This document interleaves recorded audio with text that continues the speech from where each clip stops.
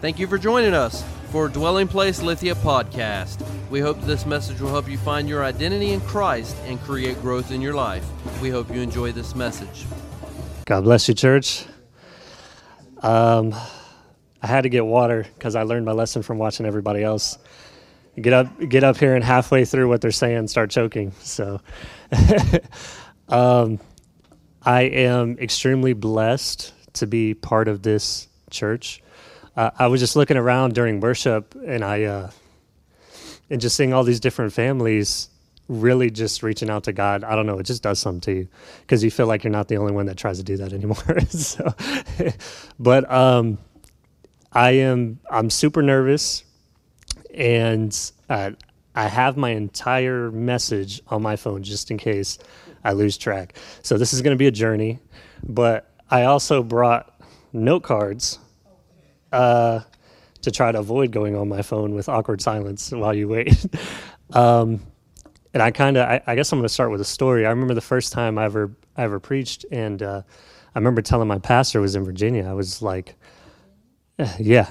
And I told him, I was like, man, I don't know if I trust myself with preaching. I hope this doesn't destroy your confidence in me. But he goes, I don't trust you either. he goes, I trust the Jesus in you. And I was like, I don't know, it kind of hit me a little bit. You know, it's none of us, if we want to really get down to the nitty gritty, none of us are really qualified to get up here and do this. You know, we all have things in our past and stuff like that, but he calls us to be a new creation. You know, amen. So what I'm going to do is I'm going to give you a scripture, Nate, for you to put on the back wall. Let me find it here. Okay. It is Colossians chapter 1, verses 26 through 27. Let me wait till that gets put up there. And you guys can turn to that in your Bibles. So I'm going to start with reading it. But it says, the mystery hidden for ages and generations, but now revealed to his saints. To them God chose to make known how great among the Gentiles are the riches of the glory of this mystery, which is Christ in you, the hope of glory. So really, I want to put that on the screen because I kind of want you guys to be thinking about that, and I'm going to work backwards from that and almost sort of build a case for it, if that makes sense. But I'm going to start with a question. So if I were to ask you who you were, like, who are you? You don't have to answer. What would you say, or who do you think you are?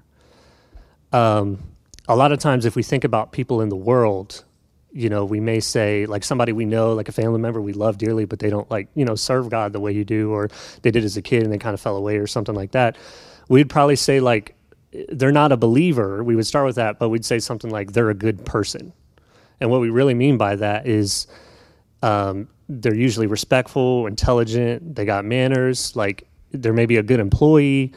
They maybe fulfill fatherly or husbandly duties or motherly duties. They take care of their kids. They provide for their household. They may even volunteer and give back to their community. But at the end of the day, in reality, there's still a person who is created in the image of God, but because sin entered the world, they do not have fellowship with the Creator. So what they have is a collection of teachings and experiences that kind of shape who they are as they're growing up, and they make all of their decisions out of the core of those things. So especially if somebody who's been through a lot of abuse and trauma, that can really affect the way they receive love and give love. You know, and every decision they make is based on self-preservation and protecting me.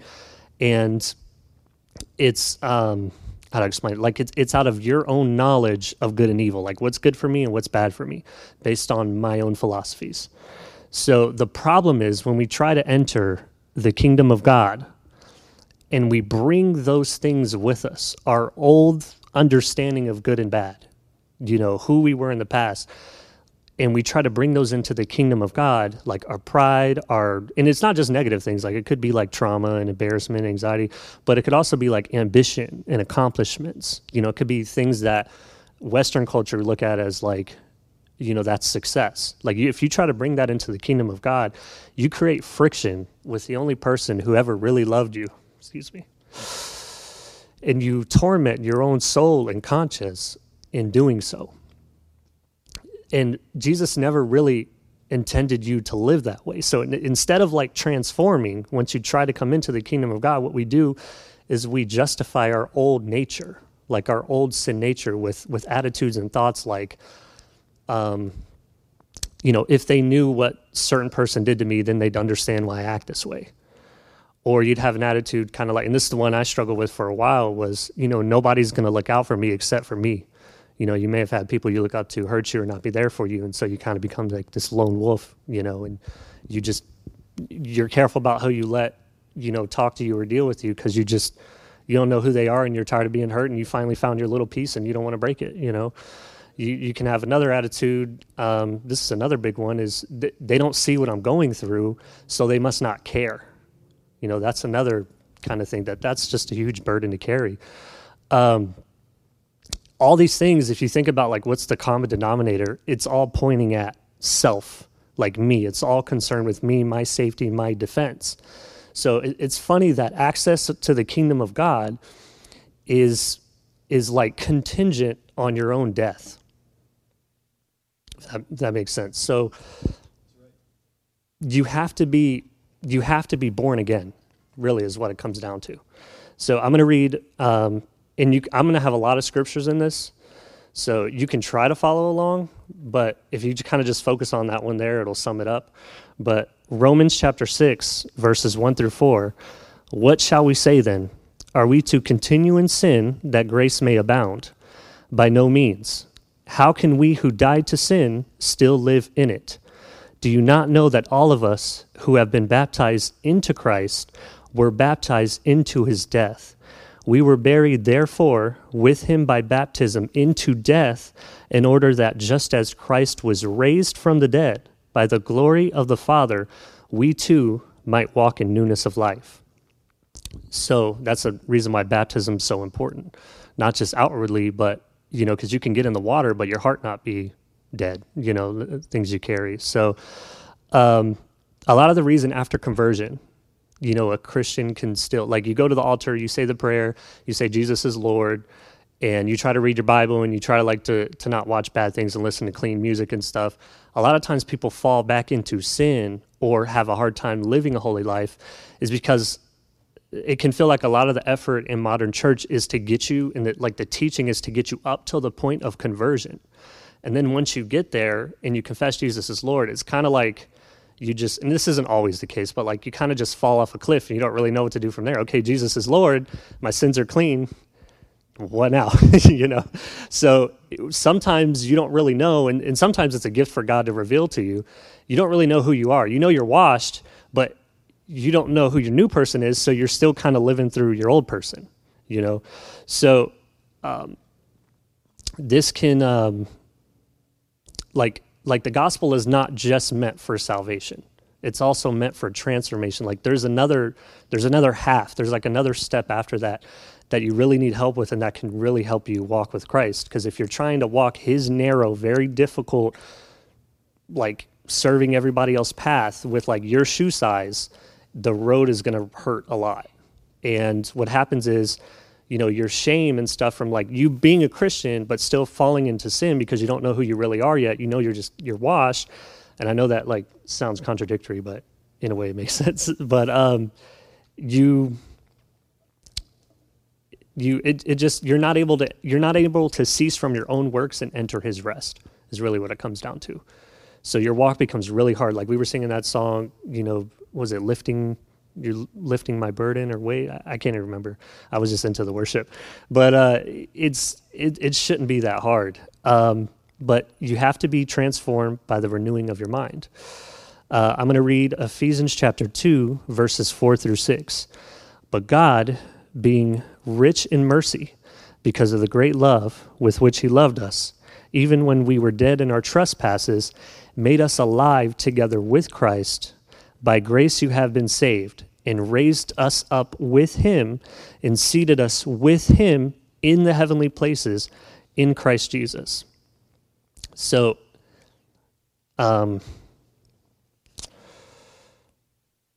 do we really understand what it means to be seated in heavenly places with Christ Jesus? Like if you think about all the prophets of the Old Testaments and like, Ezekiel's vision of the wheel within a wheel and the throne room and these different kinds of animals and blue fire, and like, can we really comprehend what it's like to be seated in heavenly places with Christ Jesus? And like, say we could comprehend it, say we understood it, could we even believe it? That's a whole nother issue. And that's something that I've really been working on, just trying to believe who God says I am. So, like, can you believe for a second that you have an audience with an all-powerful, incomprehensible being who has power to destroy both body and soul, who tolerates no unholiness and who tolerates no flesh, and he doesn't like doubt? Like, do you really think you can have audience with a being like that? If I was to answer the question honestly, I don't know if I could, but that's kind of the point. Like, I'm answering that question out of my own knowledge of good and evil, out of my own self-experience. Like, as I'm saying this to you, I'm thinking about times in my life where I've sinned, my own perversions and things like that. And there's no way he's gonna last up there without just bursting into flames or melting. You just can't stand before a holy God like that, But the thing is even if I struggle with believing it, Jesus believed it, and he suffered a lot for you to have that opportunity. He was marred and disfigured more than any man. He had his disciples with him, but he had to carry the burden alone. I don't know the exact scripture, but a lady came to him and said, "Can my son sit with you where you go?" And he said, "You don't understand the cup that I drink. Can you do that?" Like, we can't carry that weight, but he really believed that we could be where he is at, that we would be clean enough to do that. And so the more I, submit myself, whether through prayer, through fasting, through avoiding entertainment, through trying to if I'm tired but somebody needs help, go serve them, even if like inside I'm like, oh, I don't want to go lay down, like just trying to do something not involving me or myself. Like, the more I do that, the more I start to look like who he said I was, and I can see that guy standing before the Lord. And also, kind of to go back to the point, like, when you convert and you don't really get taught who you are, or you do, but it's real loose, and like, if people ask, what's my calling? And, they'll give super general answers, or you'll get told, go pray, go read your Bible. It's like, it helps, and you can kind of get an idea, but it's something that the Lord kind of has to show you, and it honestly ends up being a question you stop asking because you realize it's not about you. So, but I want to show you in Scripture kind of like a glimpse of what he wants to turn us into, because it's really hard for me to try to like explain, heavenly, majestic things, but I can at least get you to that point. So 1 Peter chapter 2, verse 9, "But you are a chosen race, a royal priesthood, a holy nation, a people for his own possession, that you may proclaim the excellencies of him who called you out of darkness into his marvelous light." Hallelujah. So, have you ever thought about, like, whatever it means to you about letting God use you at a higher capacity? Have you ever, and for some people that's preaching, some people that's teaching, some people that's serving the homeless, whatever that means, casting out demons, healing the sick, all that fun stuff. Like, have you ever thought about what it would be like for you to actually do that? But in that moment, your mind immediately convicts you of sin either you just committed or in the past. It makes you feel dirty and filthy, like you can't even serve God.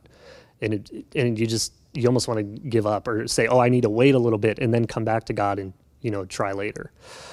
A lot of times that kind of stuff is done by the enemy to paralyze you and chip away at your faith. But if you don't stop right there and you kind of persevere a little bit, you start to realize those things coming into your mind are actually a blessing, because they're showing you areas in your life you need to bury with Christ so that his newness of life can become your newness of life. and you can inherit the things he inherited. So Romans chapter 8, verses 29 through 30. I have a lot of scripture in here to prevent myself from like rabbit trailing. And if I get kind of confusing, if you just follow the scriptures, Paul already preached it. So, but yeah, so for those whom he foreknew, he also predestined to be conformed to the image of his Son, in order that he might be the firstborn among many brothers. And those whom he predestined, he also called. And those whom he called, he also justified.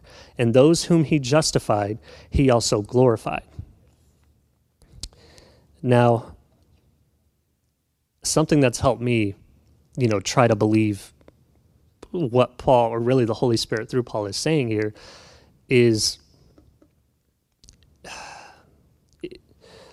if you can persevere and you can lay down your life the way Christ laid his life down, you'll start to realize that nothing in this present age, like there is nothing, can fulfill you the way that letting Christ live through you through his Holy Spirit can. Like, for example, like if you think about in your life, like we all have different kind of passions and hobbies and things we like.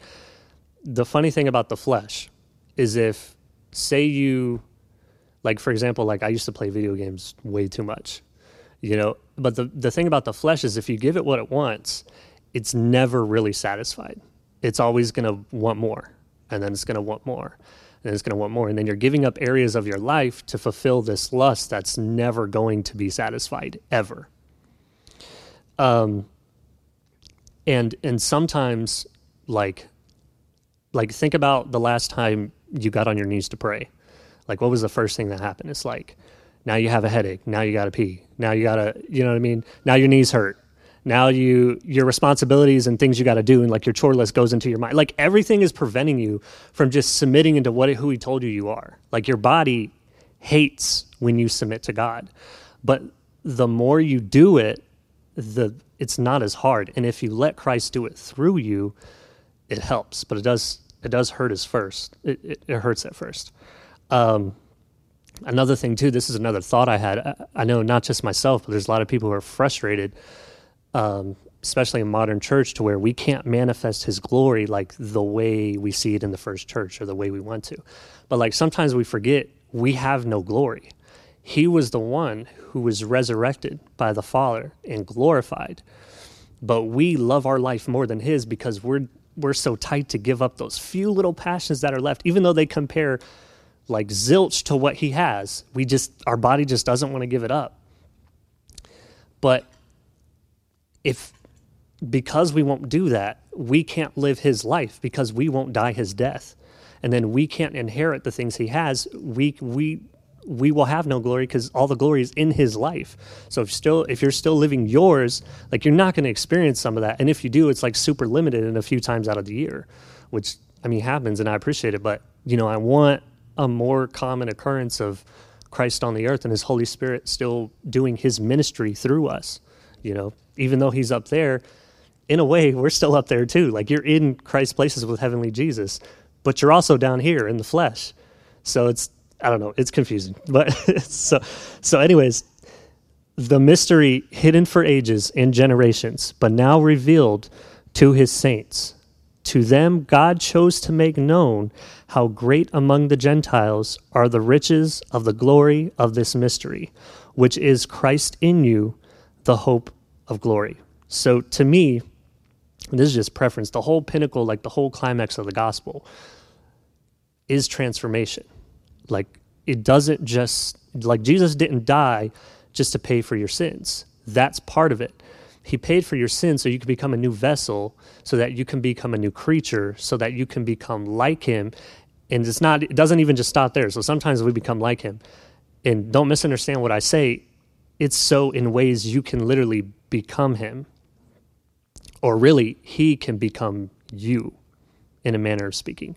Like not co-equal with God, but like the same kind of essence, the same spirit, the spirit of truth that was in him is the same spirit of truth that is in us. Like he literally takes over your members. So like when you wake up in the morning, I've been recently it's stupid, but it's just for my own mind. But Lord, I submit my members unto you, like my limbs, my mouth, my everything, so like your thoughts could be my thoughts. The Holy Spirit will share the thoughts of the Father with your thoughts if you're submitted unto him, if you're dead to sin and you're alive to God. But sometimes when we get in routines, we kind of lose track of that. We have to like rededicate and try again. And in our certain culture, we get that luxury because if we say we're a Christian, like your boss, like if you say it to your boss, they're like, okay, so you need Sunday off. In other countries, you say you're Christian, you have no job, your family rejects you, like you have no choice but to transform right then and there. Like, you have no grace in those kinds of environments. So we're lucky here, But Romans chapter 8, verses 12 through 14. So then, brothers, we are debtors, not to the flesh, to live according to the flesh. For if you live according to the flesh, you will die. But if by the Spirit you put to death the deeds of the body, you will live. For all who are led by the Spirit of God are sons of God. Hallelujah. So to get down to it, we cannot live the Christian walk through our own hardships, our own pain, our own passions, our own pleasures, our own ambitions and career path, our own theology even. We can't live his life through our understanding of good and evil, which we inherited from Adam in the garden. We're not going to make it that way. Your calling, to me, your calling is also your identity. So your calling, and this is really it, is to believe that God the Father raised Christ Jesus from the dead and glorified him. And then with that in your mind, put yourself in the grave with faith that God will do the same for you. And the same glory that Christ received because you died in his death, you will receive in your resurrection. And then you can be in heavenly places with Christ Jesus. You can actually enter his rest. So, if you struggle believing you're in heavenly places with Christ Jesus, and maybe that's why we struggle to see supernatural things, is because we don't really believe who we are. We do enough to feel like the Holy Spirit, but we don't do enough to do the crazy stuff. But regardless of what we wrestle with, it does not change the fact that right now, and I asked the question when I started, who are you? And this is who you are. So right now, you are an offspring of an almighty king who made amends with his Father. So you can be where he is at. And you can stand in the presence of God Almighty. And you can rest in his glory in that moment, being truly transformed into a likeness of his Son. He's the firstborn of many brethren. You are the brethren. Everything that was rewarded to Christ Jesus is rewarded to you if you will die his death. But in that moment, being transformed, you're you, but you're not really you, you're him. I know that doesn't make sense, but that's because we're flesh and blood. You're just another one of him. That's why the devil hates you. But in that moment, being fully transformed, you can actually rest in all the work that he did without your heart going towards another passion or your mind going towards another thing. You can actually I know we war between the flesh and the spirit, but sometimes we make it harder on ourselves than we need to be. We feed it too much. But in that moment, you can finally have peace and rest in front of God Almighty, a terrifying God who, if you read the Bible, he's very passionate and kind, but he's terrifying. But in that moment, you can rest and you can be at peace because there's no shame in the back of your mind reminding you of things you did in the past. So you're able to actually accept his love freely.